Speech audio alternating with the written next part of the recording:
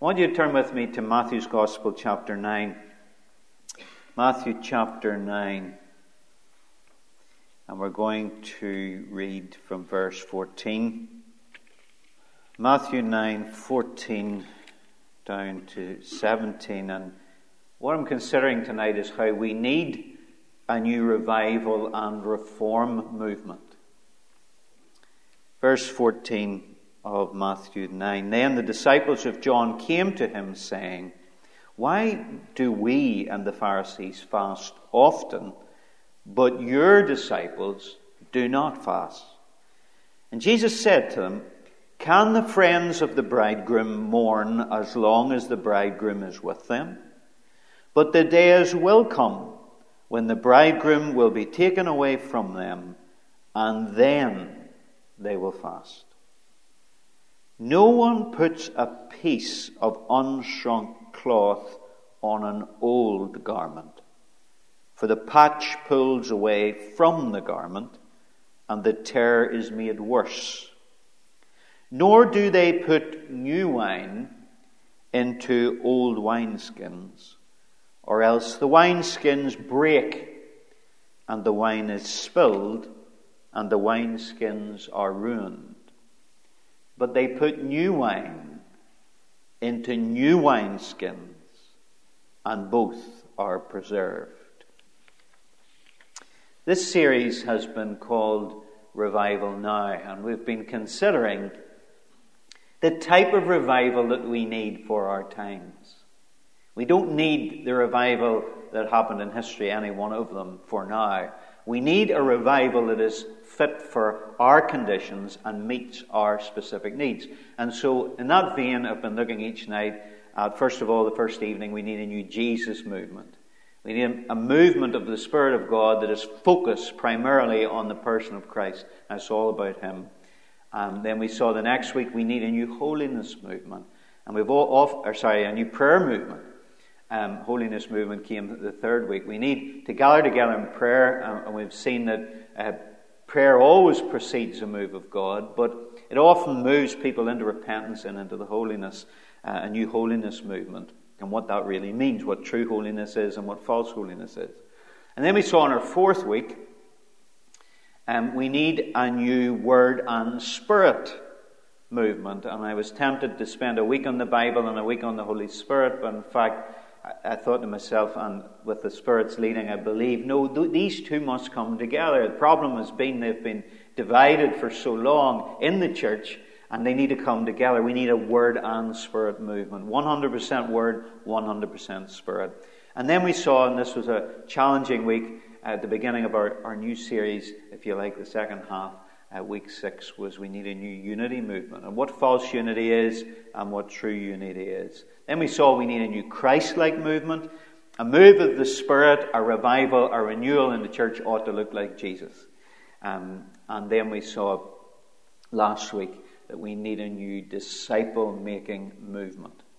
But tonight we're looking at this. We need a new revival and reform movement. Now, I didn't plan the series out like this. There's a number of things that when Mitch asked me to do this, I jotted down initially, and we covered some of those. But some of these other subjects were molded by the Holy Spirit and shaped as we have proceeded along. And tonight's is like that. I've come to the conclusion that we need a new reformation in the church. We need revival, yes, but we need reformation also. And revival and reformation are not the same. You can have one without the other. You can have a revival, but the structures of the church stay the same. Or you can have a reformation. And we see sometimes some of the revivals that are called revivals, so-called in the Old Testament, were usually just reformations, a reforming of the structure of the people of God made by the king or something along those lines. But there wasn't always that renewal of heart, that change and dynamic of transformation that we need in revival. So you can have a revival and not reformation. You can have reformation without revival. And in fact, the Protestant Reformation actually wasn't entirely a revival or a renewal in the church. And it's important to understand that. Now, there was an awakening, and as far as the Word of God was rediscovered, translated into people's language, and the gospel of justification by faith alone in Christ was rediscovered to the church. And that had a dynamic impact upon salvation, regeneration, being born again, and all the myths of the church were debunked. But I want you to understand that there was also elements to the Reformation that were not Holy Spirit driven and were purely political. So you got whole swathes of Germany, for instance, converting from being Catholic to Protestant purely because the prince of that region turned to be a Protestant. You understand? And that happened across Europe. Look at Henry VIII. I'm not going to a history lesson on that, but you know why he turned from being a Catholic was mainly to do with his marital situation, and he wanted a divorce. And so God can move through all those things, and he did do, but you've got to understand that Reformation and revival are not the same. And even when you go further back to the time of Constantine, the Roman emperor, in the 4th century he made an edict called the Edict of Tolerance, 313 AD, and basically he was legalizing Christianity in the empire, and he claimed to have something of a conversion, and he declared Christianity to be the religion of the empire. And we'll not go into the good and the ill of that, but the fact remains that many people converted to Christianity because of empire, and because it was advantageous now to be a Christian, because the emperor was one, supposedly. You understand? And so we've got to understand the difference between revival and Reformation, but Reformation is often necessary. And this is the reason why I believe in Matthew chapter 9, if a wineskin is not fit for the new wine that God is pouring out from heaven, the new wine will be lost. And I want to suggest that if there isn't sufficient reformation in the church, that renewal can be lost. And during many of the revivals of history, there appears to be a pattern that actually God moved outside the realms of the recognized or established churches.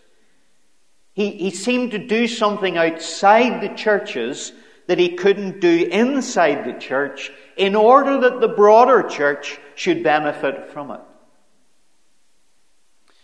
Now, to use the example of the Protestant Reformation again, out of it, even though these 5 solas were only put together really in the 20th century, you may have heard of the 5 solas that were developed to reflect some of the doctrines that came out of the Protestant Reformation. So there was sola gratia, grace alone; sola fide, faith alone; solus Christus, Christ alone; sola scriptura, scripture alone; and soli Deo gloria, to the glory of God alone. And so the truths of the Reformation are reflected in that we're saved by grace alone, through faith alone, in Christ alone, according to Scripture alone, for the glory of God alone. And those are quite well known.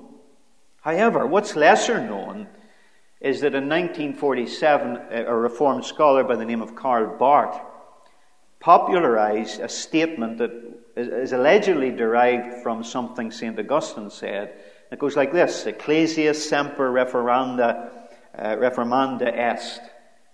And it basically means the church must always be reformed, or the church must always be reforming. It refers to the conviction of certain Reformed theologians that the church must continually be re-examining herself in order to maintain its purity of doctrine and practice. Let me just say, I'm not speaking about some kind of so-called progressive Christianity that is in vogue today, that is effectively modern liberalism, that's dispensing of the fundamentals of the truth of the faith just because it's popular in today's culture. I'm not talking about that. On the contrary, I'm talking about how we can be more biblical and more resemble New Testament original Christianity. And so rather than some modern progression, I'm talking about more of a positive regression, where we go back positively to primitive and pure Christianity as we see it in the Acts of the Apostles. That's devoid of human appendages and traditions that inhibit God's new thing. Sometimes I've been asked the question, and it certainly has been asked when we consider the subject of revival many times, why do revivals stop? And there are many answers to that question.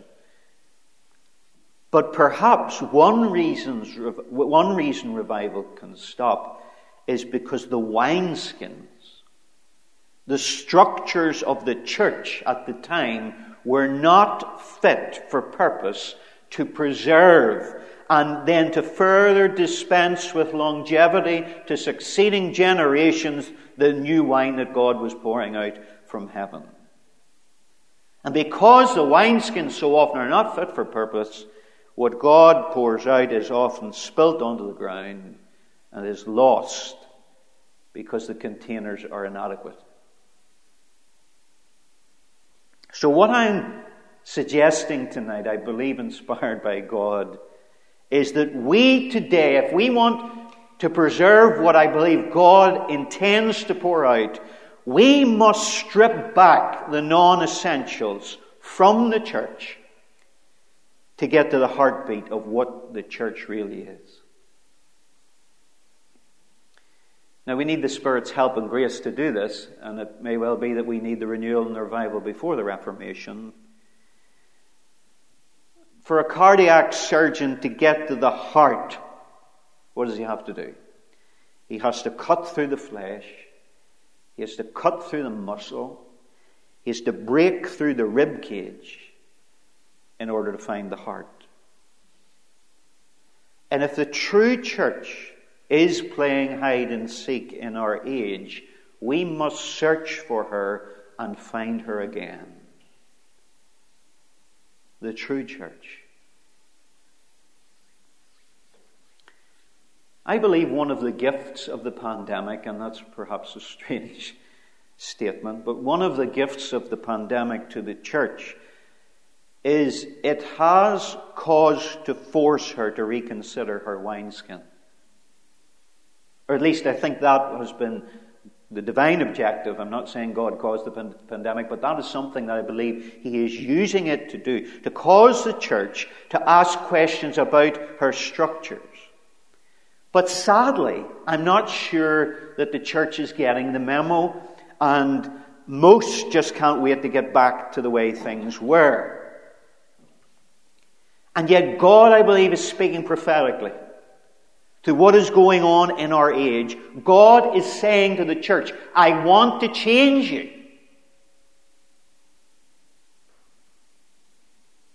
God has said that down through the annals of history before. And most of the time, the church doesn't hear.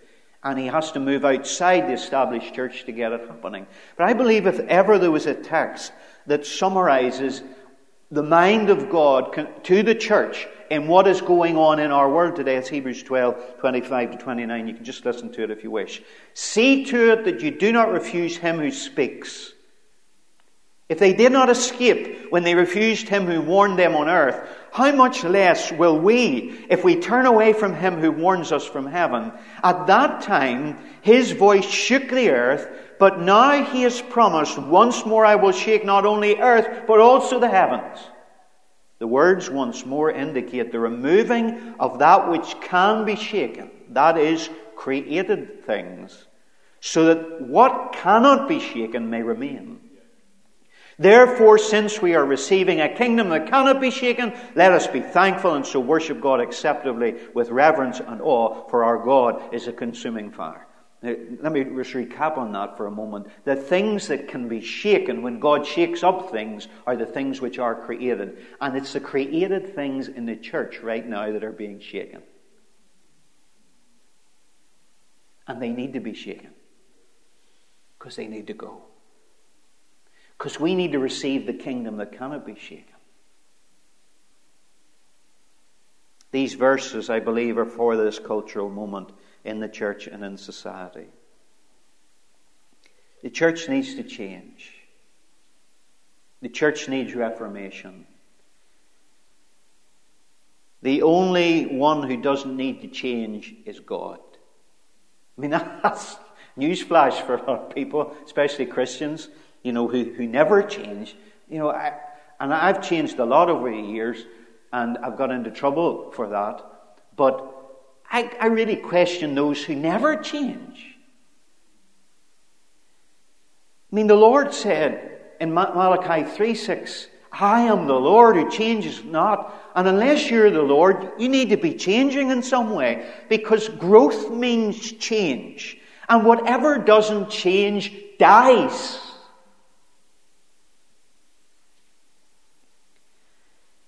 And so when you strip back even the most modern churches, you find basically that they are the same as the established and old ones. Most of them, modern or tradition, in general, are same in structure, in hierarchy, and the same problems exist within them. In Jesus' time, it was the old wineskins of the religious forms of Judaism that were bursting under the pressure of the exuberance of the new wine that Messiah was bringing in the kingdom of heaven. That's why he gave this parable that we read together. And this is often true of movements, Christian denominations, Christian organizations, and actually it's true of Christian groups that have been used in revival and have grown out of revival. John White put it like this: the most significant movements start by being a little wild, settle down to respectable middle age, and then, rejoicing in their respectability, relax into a creeping death. And very often it's the organizations that saw revival in their history. Let's face it, most movements or denominations came out of some kind of a move of God. It's often they who are expecting or even requiring God to do it the same as he did before. Do it again. And that itself can be a hindrance. And it's maybe even such groups that will oppose God's new thing, because it doesn't look like what they knew it to be before in their history. And listen, whenever we think we can second guess God, I believe he scraps the blueprint, and he's the God of ultimate creation and ultimate variety, isn't he? And God just starts over again, and he can start over again with a new model. He can start over again with a new people. He can start over again with anything and anyone, because he's God. He's the God of revival. And I started off this series in a kind of way I didn't realize I was doing it. In the opening of the building, for Crown Jesus purposes way back, was it October? And I talked about Isaiah and how in Isaiah's day this truth was there. In the year that King Uzziah died, I saw also the Lord, Isaiah says. So this great king who had been with them many, many years, and they'd started to put their faith and dependence in this guy. When he died, they were in despair. But it was only when the old died that he got his eyes on the risen, exalted Lord Jesus, because that's exactly who Jesus says it is that he sees. Jesus in all his glory. But the old had to die. And it's the same in Messiah's day. You know, the Jews were so schooled in Holy Scripture, and yet when Messiah turned up, when God in flesh came among them, they didn't recognize him. And they were all about laws, not lives. All about rules, not relationship. But they missed their Messiah. And they effectively crucified him. Those who were waiting on a work of God, who believed they had the Word of God, missed God's new thing. And it's the same on the day of Pentecost. Because in Acts chapter 2, we see that the Holy Spirit comes and flushes the disciples out of the upper room and into the public square, and people think they are mad because they're babbling in tongues, and they can't be drunk, it's only 9 o'clock in the morning. But you look at the language in Acts chapter 2, there's words like, people were confused, they marveled, they mocked, they asked questions. What is this? And it took Peter to stand up and say, quoting Joel chapter 2, this is that which the prophet spoke. This is that. But they missed it. And then when we come into the day of Gentile acceptance, and I touched on this a couple of weeks ago, where in Acts chapter 10 and Acts chapter 11 you get Cornelius and his household coming to faith in Christ, and this was such a mind blower, because up to that point the church had been Jewish. It had been exclusively a Jewish sect. But now these Gentiles were believing and receiving the Holy Spirit, being baptized in the Spirit. This was a challenge. It was pushing their boundaries. It was a new thing. And it's staggering when you consider that Peter was the instrument used to open up the kingdom of God to the Gentiles, and yet it was Peter that had a problem eating with Gentiles, and Paul has to rebuke him. He talks about that in Galatians. This prejudice was still ingrained in him. He struggled with God's new thing. And so very often things have to die, things have to move, things have to change and develop to accommodate the river of God. But the problem is we won't let them die. We're trying to perform mouth to mouth on the things in the church that God wants to perform a funeral for. He wants them dead and buried and over. He wants to move on. The river of God. Have you ever considered how rivers change landscapes? They do. Rivers erode banks. Rivers meander into new territory.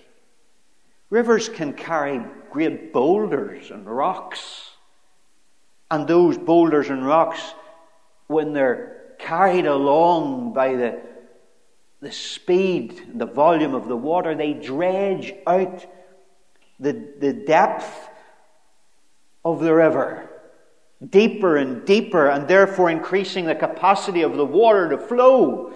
And the river of God, I believe, is coming. I believe in measure it is always flowing from beneath the throne of God. But I believe God wants to send a deluge in a great revival and awakening from heaven. But we've got to allow the river of God to flow in His purposes, and that might mean removing things. I preached along these lines before,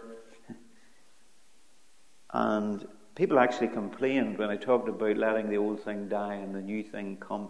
People said, even years after, but he didn't tell us what we needed to change. He didn't tell us what we needed to stop and what we needed to start. He didn't tell us what specifically needed to die and what we needed to do differently. That's not my job. That's not my job. And it might be something different for you than it is for you. You understand? For one church that it is for another. My message is simply this. Whatever the specifics are, we all today need to acquiesce to the Spirit of God. Do you know what that word acquiesce means? You look it up in the dictionary. It means to accept something reluctantly but without protest. So we're holding on to something that we have a love relationship with, whether it's a tradition or a structure, some kind of form, but it's an obstacle in the way of God's river, and we're reluctant to let go, but we're not going to protest because we know it needs to go. And so another word would be to yield,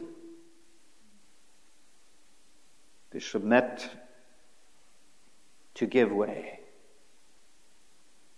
to acquiesce to the Spirit's lead. I have to tell you this, and I hope I'm not unnecessarily offending you, but if you think the Holy Spirit leads our churches today, you're greatly deceived. Not all of them, but most of them are being led by human ingenuity, by tradition, by men's wisdom. Much that goes on in the church today is based on human intellect, ability, and empty tradition. And Jesus said in Mark chapter 7:13, "Thus you nullify the word of God by your tradition that you have handed down, and you do many things like that."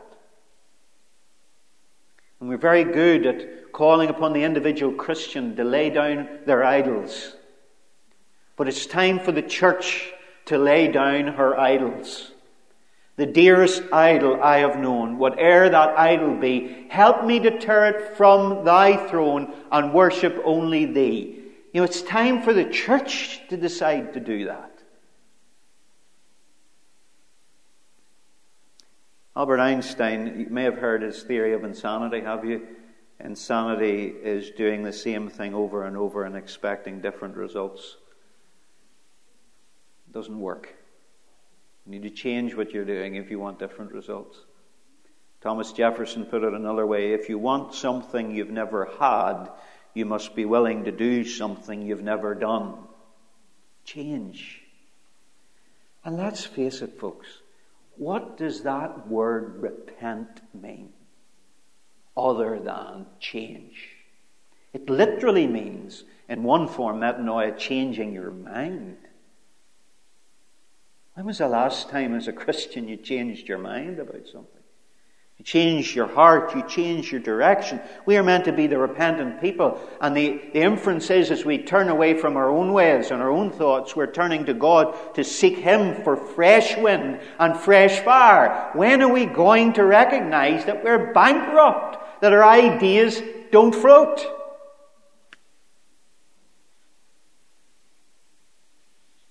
Now, I'm not giving you specifics. I have my own ideas of the things that need to change. But will you ask the Holy Spirit? If you're a leader in the church, or if you're somehow involved, you're certainly many of you involved in parachurch ministry, but we're all connected to, we're all the church anyway, because the church is you. How do we need to change? What needs to change? And I'll be accused, I'm sure, of being a rabble-rouser and an upsetter and all the rest, but I don't care. Because desperate times require desperate measures. And it was Vance Havner who said, "Sunday morning Christianity is the greatest hindrance to a true revival." And he said that somewhere around the 40s or the 50s. 1940s, 50s. Sunday morning Christianity. What's he talking about? He's talking about our habits and our rituals and our traditions and our programs. They used to be called order of services, and now they're called programs, or they're called sets. But it's the same thing. And I'm not despising them. I'm just saying the Holy Spirit wants to get in. Jesus wants His church back. It was Martin Lloyd-Jones who, tongue-in-cheek, once cried, "Fancy upsetting the clock like mechanical perfection of a great service with an outpouring of the Spirit. The thing is unthinkable." But that's what we need. I talked a few weeks ago about the gentleness of Jesus, but he was also the disruptive Messiah, wasn't he? He did, perhaps twice, upend the temple tables. He didn't use any violence against people, but he certainly drove the animals because the zeal of God's house had eaten him up. The fear of the Lord had taken hold of him, and it was premeditated. It wasn't explosive, uncontrollable anger. He spent the whole night meditating over it. But he is still the disruptive Messiah, and wherever he comes, there is upheaval.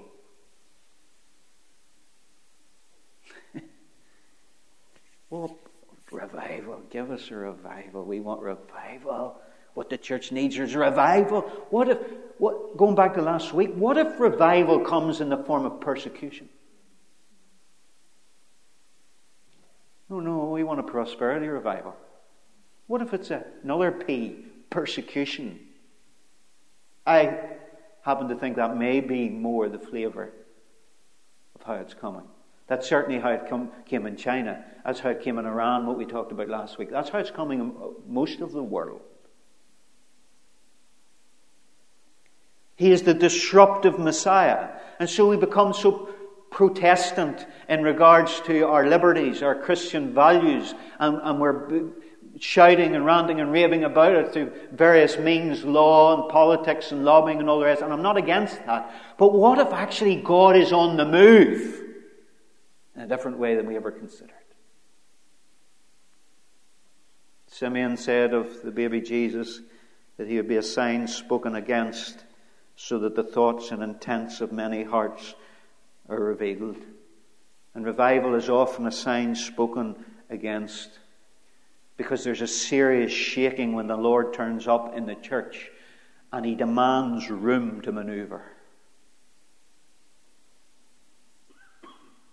We need to give him the room.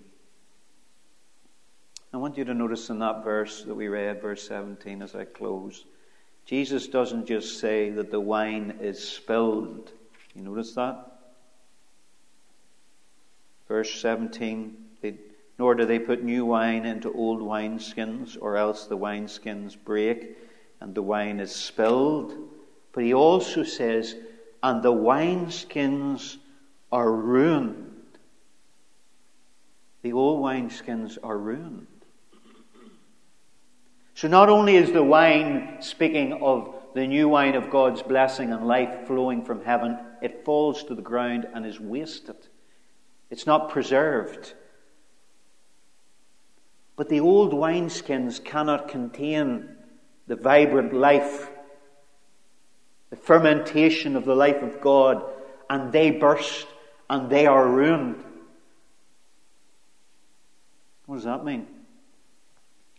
It means that movements, denominations, churches that don't get with God's program will get left behind.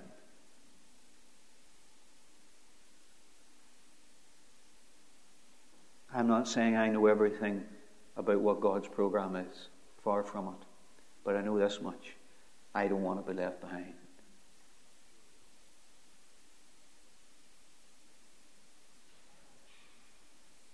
So whatever needs to go,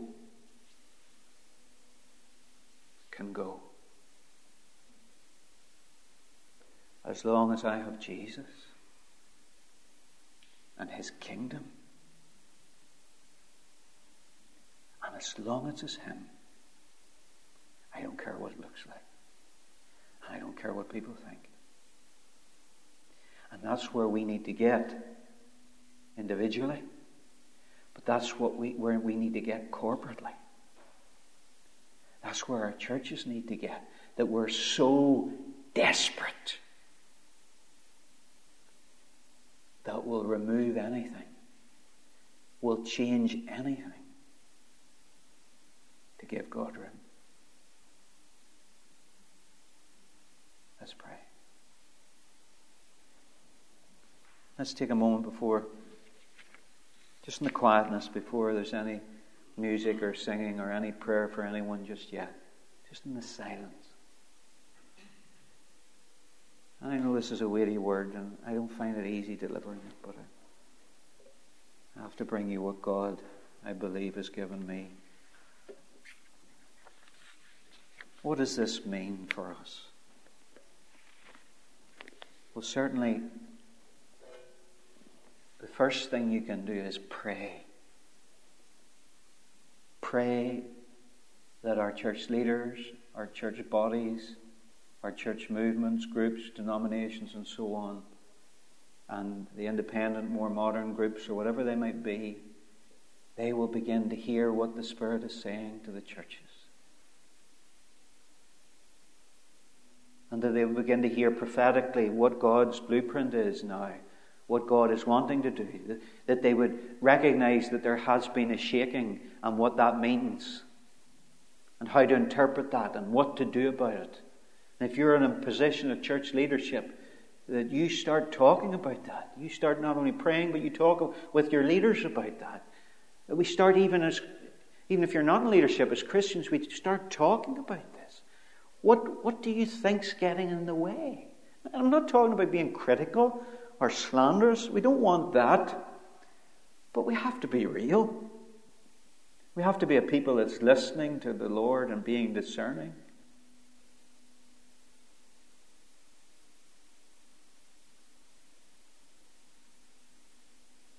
So, Lord, I just pray for this old building and every building like it where a church has met.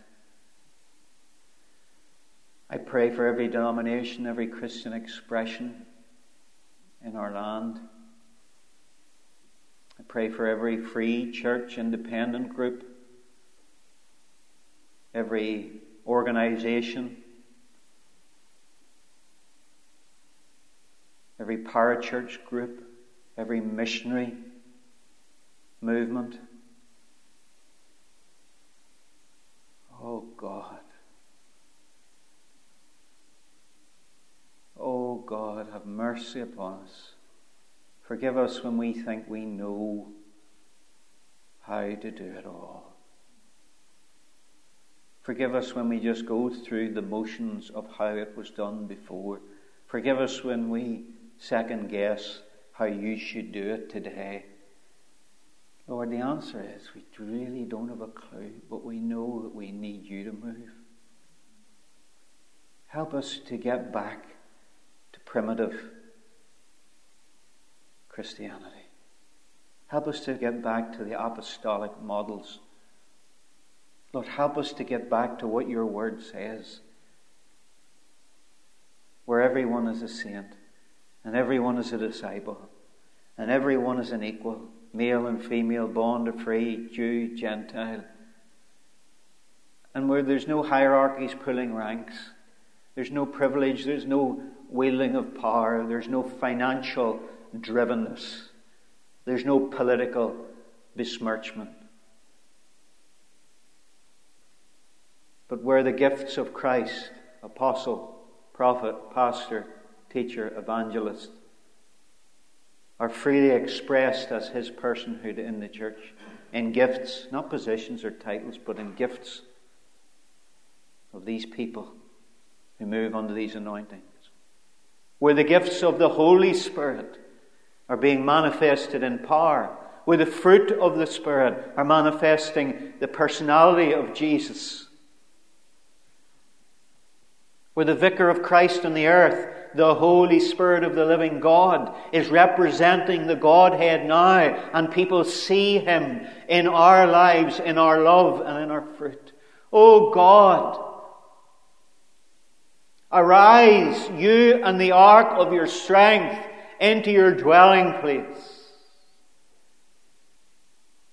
that we may be again a spiritual house, a holy people, a temple for you to possess, that men and women might say, God dwells among His people again.